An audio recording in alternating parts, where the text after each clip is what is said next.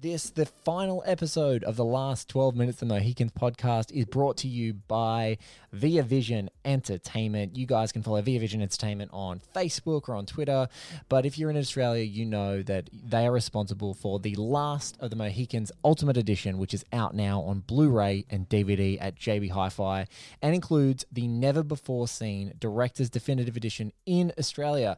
You used to have to import this bad boy in, and it is alongside the original theatrical version, which we are using and adhering to for the last 12 minutes of the Mohicans podcast. There are plenty of bonus features, including a commentary with Michael Mann and a making of doco, which includes our guest in the 6th episode, Mr. Dante Spinotti, often wearing a red hat, running around and filming some epic battle scenes. Keep an eye out for that one. But thank you so much to Via Vision. Now, let's get to the show.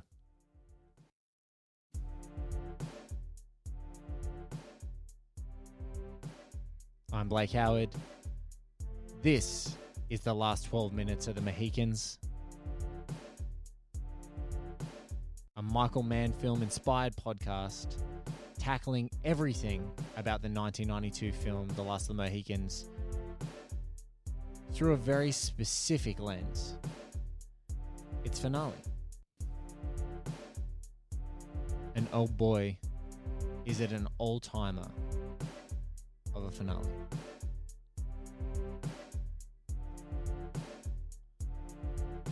Soaring score from Randy Edelman and Trevor Jones's adaptation of The Gale.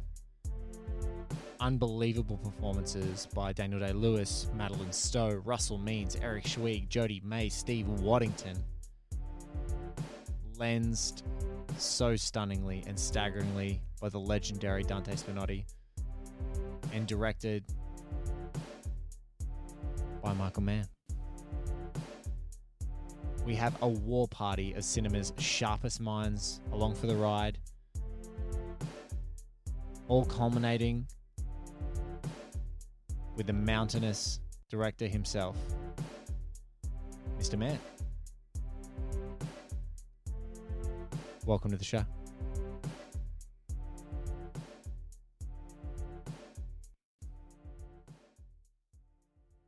Blake, how are you? Good. How are you? I'm good, man. So now you're doing Mohicans. Jeez. Well, here's the thing. Good for you. Here's the thing. I thought I would try and get a chance to talk to you again about Mohicans because I've been so heat obsessed.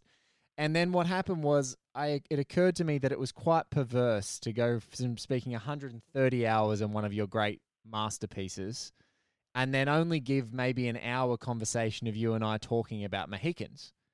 So I just reached into my black book and gathered a wonderful crew of folks again, people like Manola Dargis, Matt Zola Zeitz, Dante Spinotti, your frequent collaborator, Mark Olson from the LA Times, Bilger Ebiri, Walter Chaw, Joe Lynch, Chris Tapley. And I said, look, if I was going to talk about Mohicans again, would you guys want to talk about specifically the last 12 minutes of the Mohicans, that final ending, the all-timer of a finale? Right. And everyone, because they're such a monstrous fan of your work and they were all fans of One Heat Minute so much, they obliged. And so this 1 hour conversation between you and I has now turned into a miniseries, which has already started being released and people are really responding to it. So thank you so much for taking a little bit of time to talk to me again. Oh, thank you. First up, this project focuses on the finale of your incredible film, Last of the Mohicans, which in both the original theatrical cut and the director's definitive edition don't really differ that much whatsoever. I think it's kind of the perfect finale. But can you talk about, let's kicking it off, is Stephen Waddington's Major Duncan Hayward and his incredible evolving performance and redemptive arc in the story, because that kind of really, his sacrifice, his, triple translation, sort of triggers the end of the film. Right. Well, there's a couple things about it. One is there's one thing I found fascinating was the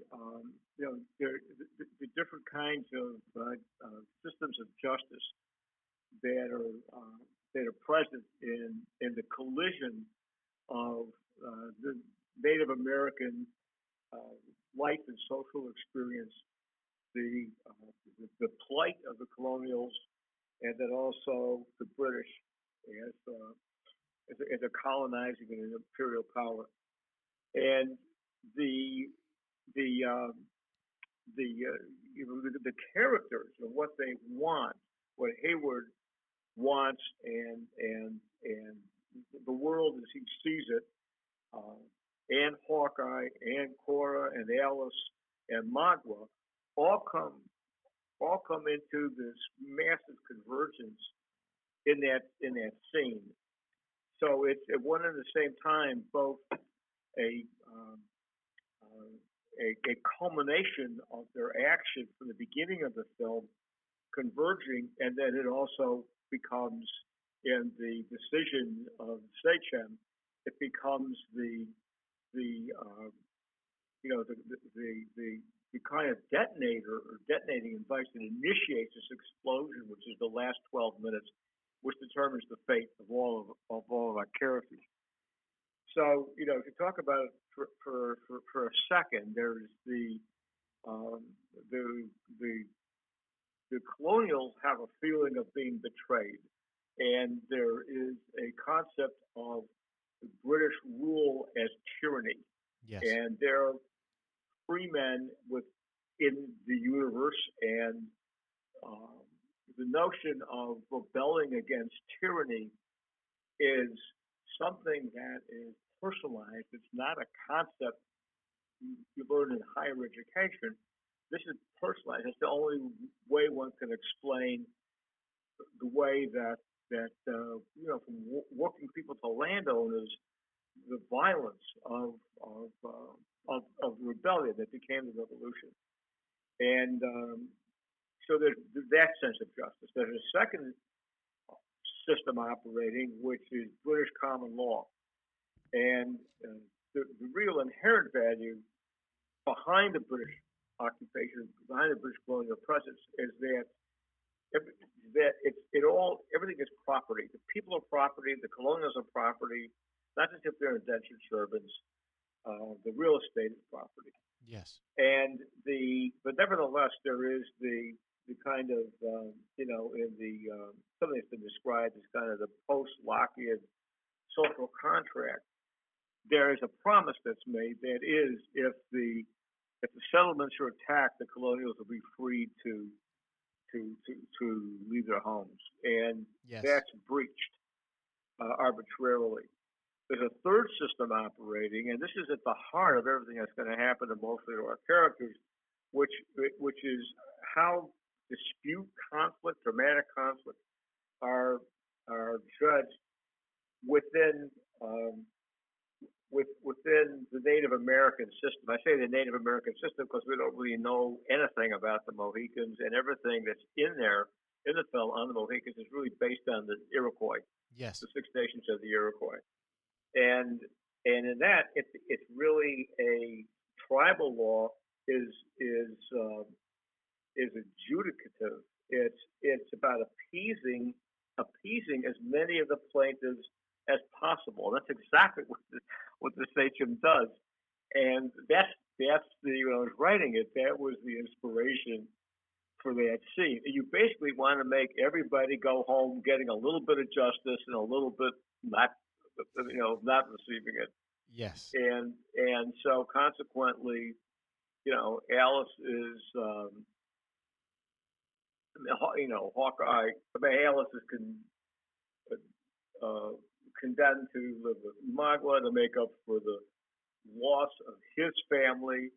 Um, Cora will be burnt at the stake, and Hawkeye is let free. And at that moment, Hayward's love for Cora manifests itself, and he substitutes himself for her, and that's okay. That's so it's a whole alien system that is about appeasing and adjudicative, and that's the spark that sends everything sends everything off. Uncas takes off to intercede and save Alice. Hayward dies. Hawkeye puts Hayward out of his misery, and Magua is pursued by Chingachgook and Hawkeye. And I wanted to drive everything to this moment that comes right after that decision, from there to the end of the film, and I wanted it to have an experiential unity that that just something you read in reviews that are quoted in one season or whatever. I wanted to really grab you and have all the resolutions be a kind of a cascade of actions that are all unified experientially and drive to a kind of a thematic point, which is them standing there looking at their own future with an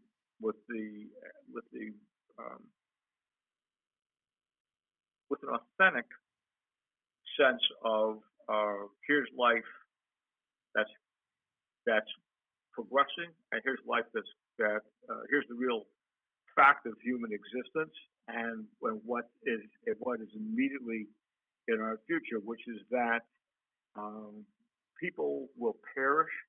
Life is perishable. Yes. In this case, a whole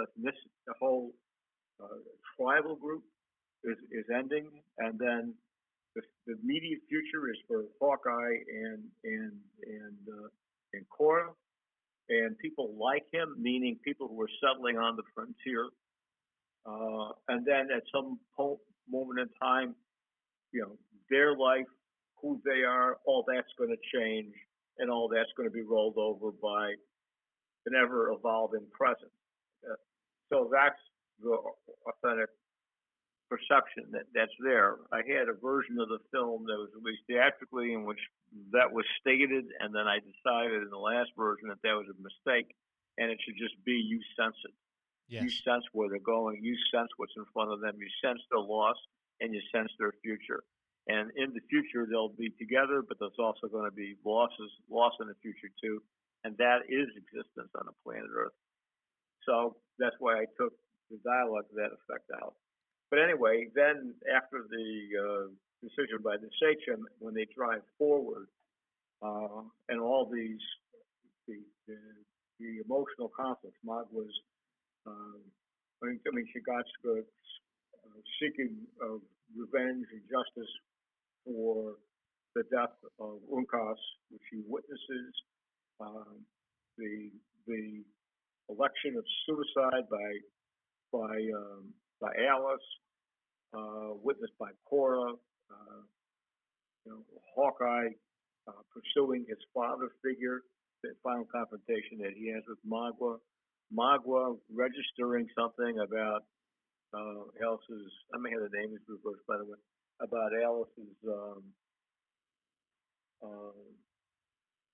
in her electing to kill herself. There is that recall, if you like, of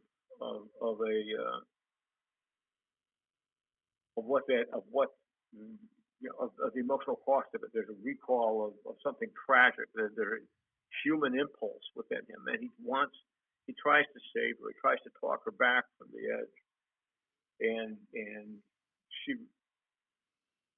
falls backwards off the cliff. It's a moment for Magua. This time we know where Magua's come from, so it all is. So it has a kind of contrapuntal structure to it. I totally agree, and I just wanted to expand on and jump off on Magua, because the more that I revisit this film, and I think the more, since talking to people about this movie over and over again, the more that Magua's story and Wes Studi's incredible performance continues to resonate, and particularly if we're talking about specifically the last 12 minutes, one of the things that I find sort of deeply powerful and underscores your, different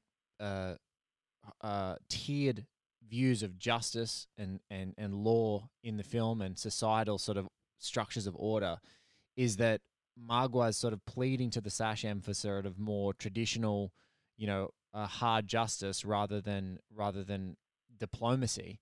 And in that, when the Sachem makes his decision in that moment, Magua, I've always found now watching it again and again, really sort of really poignant that Magua curses the Huron Sachem out in French rather than in Huron.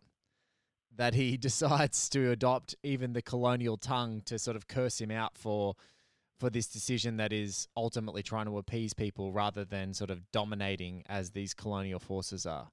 But can I talk to you a little bit about Wes Studi? And what's wonderful is that the phenomenal actor that he is actually is being honoured with an honorary Academy Award. I think anyone who you would ask would say that this is an overdue course correction that he didn't get nominated and win for Magua. 100%. Yeah, no, I think his performance as Magua was fantastic. It was. I mean, he is. How should I put it? He's those roles when you are the films don't work. Films are drama is conflict, and the protagonist, what the protagonist wants, is critical, but as critical is the impediment. It is a dialectic, and he is the antithesis, and yet the antithesis has contained within it tremendous emotional, pain, and we empathize with him at the same time. At the same time that he commits acts of brutality that appall us, we know where he's coming from. And there's also an irony about Magua, and that is that, as the station says, since the white man landed on the shores, the red man has asked himself, one question only: what is the red man to do? And Magua's answer is actually astute and correct. Yes. You have to embrace this nascent capitalism and trade like the whites and be like the whites to survive. Does that make him a proponent of casinos on tribal lands in upstate New York? Probably. He probably would have the same division that's there right now among the Mohawks. Ironically, and one of the leading tribes of the Six Nations of the Iroquois, between the traditionalists who are opposed to gambling and the advocates of exploiting gambling as a way to pump some capital into reservations. Yes. The same themes are expressed in 1750 and 250 years earlier. Yes. In 1757 in that tribunal. We talked about Wes and how wonderful he is, but I think it underscores how great Wes is how great Daniel Day-Lewis is as your lead as Hawkeye, because they're both so terrific. They seem to elevate each other. It's like great, you've done this as a great director yourself with great writers and great actors before. You seem to get this crew of wonderful, amazing people, and you did it with Heat together, and there's like this alchemy of people wanting to shine and complement one another to sort of elevate the entire picture. Listen, that's the ambition, and sometimes the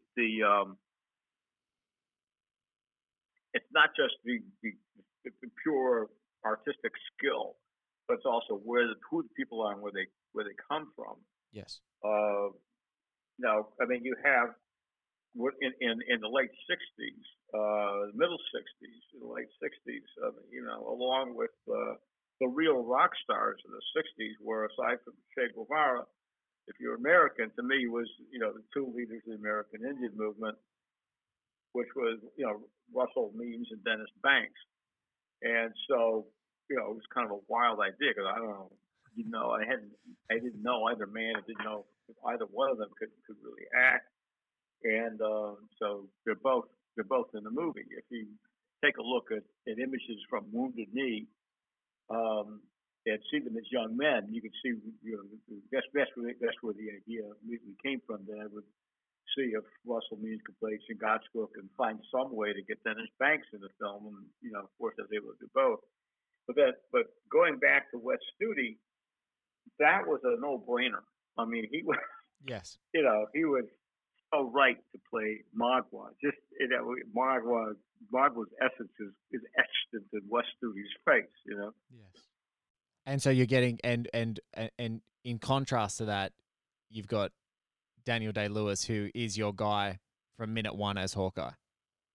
Yeah, because Daniel brings himself to. I mean, first of all, to he isn't really even bicultural. He is culturally Iroquois. Yes. I say Iroquois because as I said before, we don't know anything about the Mohicans. And Mohicans with an M-A, they're a completely different group altogether. They're on the other side of the Housatonic River, and are a different language group. And so he's somebody who's raised within a culture. So he's got a white man's skin, but his heart and his head are completely come to us out of Iroquois culture. How he relates to Cora, those looks have to do with courtship within the whole matrix of the cultural the whole kind of anthropological matrix in terms of cultural anthropology of the value system of the Iroquois. How properties pass down in a matrilineal way, which means you will be closer to your mother's brother than to your father's brother. What courtship, divorce with 50-50 property settlement. But what courtship was also was something that was overt and candid. Free love was accepted in courtship. So there's a kind of a very honest, completely, no coyness. There's no salacious quality to it. There's no hidden agendas. It's just a completely frank, I like you. Yes. And that look, he expresses the core because people have asked about that, and that. So the electricity, the current of that romance is totally overt and completely on screen from one of the first moments they get together. So, so all of these are things that's only somebody like Daniel Day-Lewis can so totally incorporate. Because it's one thing for a great actor and bring him into being a character who is alive, let's say, or you can find either analogs of a fictitious character in real life, or it's a character who's based on someone in real life. Yes. And you could, as a director, you could edit in the events and bring an actor into an event stream in pre-production when you're working together, building experiences that are going to deliver him by the time you're in rehearsals completely in a character. He truly is this person. Yes. So it's a whole other thing to do it with something that happened 250 years before. And yet we found ways to open those doors. Daniel found ways to open these doors and bring that to life. Some of which is in kind of oral history accounts that were collected in the late 1870s by a Harvard historian. People who had heard stories when they were children from their grandfathers, when their grandfathers and grandmothers were children, who had actually lived through the events of that summer of 1757. And then piecing together other ways to become this character. But Daniel, was Hawkeye. He could live in the forests, and the physical thing feeds back into the attitudes, the mental take of being Hawkeye. But Daniel could do what Daniel Boone did. He could live for 4 seasons by himself in the wilderness and hunt, track, keep himself warm, everything uh, on foot. Uh, that he portrayed as doing. That brings into an actor, I've always found, being able to actually do his activities, it brings a profound sense of being, and then you really can, uh, and it's an authenticity that audiences sense. So we've talked about the performers. I have to get sort of a bit technical with you now. Trevor Jones and Randy Edelman bring together the wonderful Gale. And from a technical perspective, I think the final ending, really beginning from the exchange of gestures between Eric Schweigs, Uncas, and Russell Means as Chingachgook when he sort of signals to his father that he's going to go after Alice. Really, from that moment, I think it's one of the most exquisite pieces of cinema in your entire, series of really incredible films. Can you talk about like constructing from a technical standpoint and an editing and directing standpoint, constructing this percussive and just relentless ending that ends and culminates obviously with the two towering figures of Chingachgook Right. and Magua? Can you talk us through your thought process there and your mindset? Yeah, everything was working towards this, and so when in conceiving that, one thing I wanted this sense of the frontier. The front. Where's the front? Where's the frontier? The frontier is where we are, uh, juxtaposed. It's that zone where we are juxtaposes against where we aren't, and what's to come, and it shifts. It's like a twilight zone that shifts from the moment, this moment of the present into the future. So it has possibility.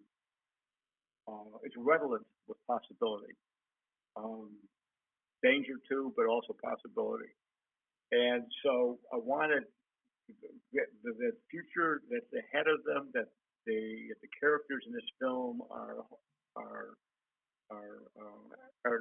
in a state of anticipation that are struggling for, whether it's Magua or Uncas or Hawkeye, all of them. I wanted that sense of the frontier of the future, which to me translates visually into elevation, being high, being on a, not being in a valley, but being on top of a cliff edge, looking at the distant mountain ranges. So the setting of it was going to be that, and then the climb to that elevation was critical. Driving it all, I wanted a piece of music that would just take you in kind of a recycle with rounds, in effect. And I've always been drawn to Celtic music, and that was absolutely the choice. It was just a matter of finding what it was. And Trevor did a great job. He was here for 3 months trying to find it, and everything struck out. Yes. It wasn't. He didn't find it. It wasn't there. It wasn't happening. And then I was driving, and my wife called. My wife's name is Summer. She called and said, "I just heard something on the radio you've got to listen to. I think it may be what you were looking for." And that was this contemporary Irish folk song called "The Gale," right? Yes. And Gael. And so I got and listened to it, and I was just like blown away. This is exactly it. And I had Trevor, who's brilliant, play the harmony of this. He played a harmony. That's that's our main theme, and then you'll use this as the love theme, and then we were off to the races after that point. Yes. It is quite brilliant adaptation of it. And then when you want to get about technical details, there's something quite special about recording it with a full orchestra at on the music recording stage at 20th Century Fox, which has been there since the birth of sound. And see, one almost wants to believe that all these great ways that that the sound of music has pushed the air in that one particular stage has impacted on the wooden walls. It's really an old stage, and so it's like a perfect place to do it. And then we paid a lot of attention to the miking of all the instruments, because I really wanted you to feel that the celli are instruments played by human beings. That wanted you to hear the rosin on the strings of the bow against the strings. Hear all of the real, all acoustically, hear all the how analog everything and human it was, and instruments that would have been played in the same period. And so you'll think we're mic'd very, very carefully to produce that. And I think audiences perceive all this, even though they don't know they're perceiving it. They nevertheless feel that this is not obviously it's not an electronic score. No, and but anyway, that's what moves me is a piece of music has the power to move me in ways that just transport me and become transcendent and take me into a very deep and large scale imagining of an entire fairly complex orchestral emotional reality. Music can take me there, and inversely, if I find the right piece of music, it can always bring me right back to what that emotional quotient exactly ought to be, and that's what I sought and found it in that cue. And then it was just a matter of really, you talked about in that Fox studio the wood absorbing the sounds from all the way back when in The Sound of Music. I feel like you in this finale structure that's my quirky sense of no. I have some super. I love that. I love that superstition. I was just gonna say that it seems to echo even in the method, like your aesthetic method, like bringing together almost what essentially becomes like a mini silent film with this insanely transformative music that's underscoring it. But because we've been informed by this richly textured world, all these huge actions that are converging are just writ large. And so all these big emotions and huge canvases that you're using both in the setting and in the people, the way that it percussively edits together is just incredible. Well, I know we spent it's planned ahead of time, the shots and how it's going to come together, and then we shoot it, and then you rewrite the plan in the editing room. Working with two quite brilliant directors, brilliant editors, Artie Schmidt and Dub Honig, who's my dear friend, who's done many of your films. Yeah, many of your films. 5 films. And I already won an Academy Award for Roger Rabbit, but I think it was I think Dub and I were laboring on the end of it. Laboring in what way? Like just in that crafting that perfection, just that the timing is that what you mean? Well, it's not so much being perfectionistic as being persistent. Yes. The understanding though, this has immense value and has immense potential, and it has to be fucking perfect. It cannot be anything less. Yes. It will, because the difference between 98% and 100% in terms of audience reaction is huge. Yes. It doesn't sound like much, but it's huge. It's the difference between, wow, that's really something, and people being, speechless because they've been so swept away by it. That's that last 2 or 3%. That's what it does. Well, I know I don't have you for nearly as long this time round, but I think that might be a great cue to say whatever work that you did with Dove and Trevor and agonizing and putting the work in and building and redesigning, you most certainly hit that 100% because every single person, incredible creative mind and creator that I've spoken to about this film, much like I did with Heat, but specifically on Last of the Mohicans and this all-timer finale, are utterly swept away by it and call it an all-timer and say that it resonates and just can't simply take their eyes off of it all this time later. So from I hope people seeing it on a screen, because it, however impactful it is something else altogether on a large screen. Well, anyone who's listening to this in the United States, all those lovely theaters, your New Beverly's in LA, etc. Someone get a throwback screening on for Michael Mann, and anyone who's listening in Australia. I know some of the theaters out here, the beautiful Hayden Orpheum. I think there might be a perfect time to throw up either the theatrical version or the director's definitive edition of Last of the Mohicans on the big screen, and get a throwback screening going so we can actually experience the immersive thing. But Mr. Mann, as always, it's been an immense pleasure talking to you, and your work continues to move me. And despite your being obsessed, probably on a clinical level, with one of your more contemporary masterpieces, your contemporary crime masterpiece, Heat, to be specific, this film and this ending sweeps me away every time. Great. Well, thank you so much, Blake. I really appreciate it. I got to add, I really appreciate the smart questions. It's great having a dialogue with you. Oh, thank you. Thank you so much.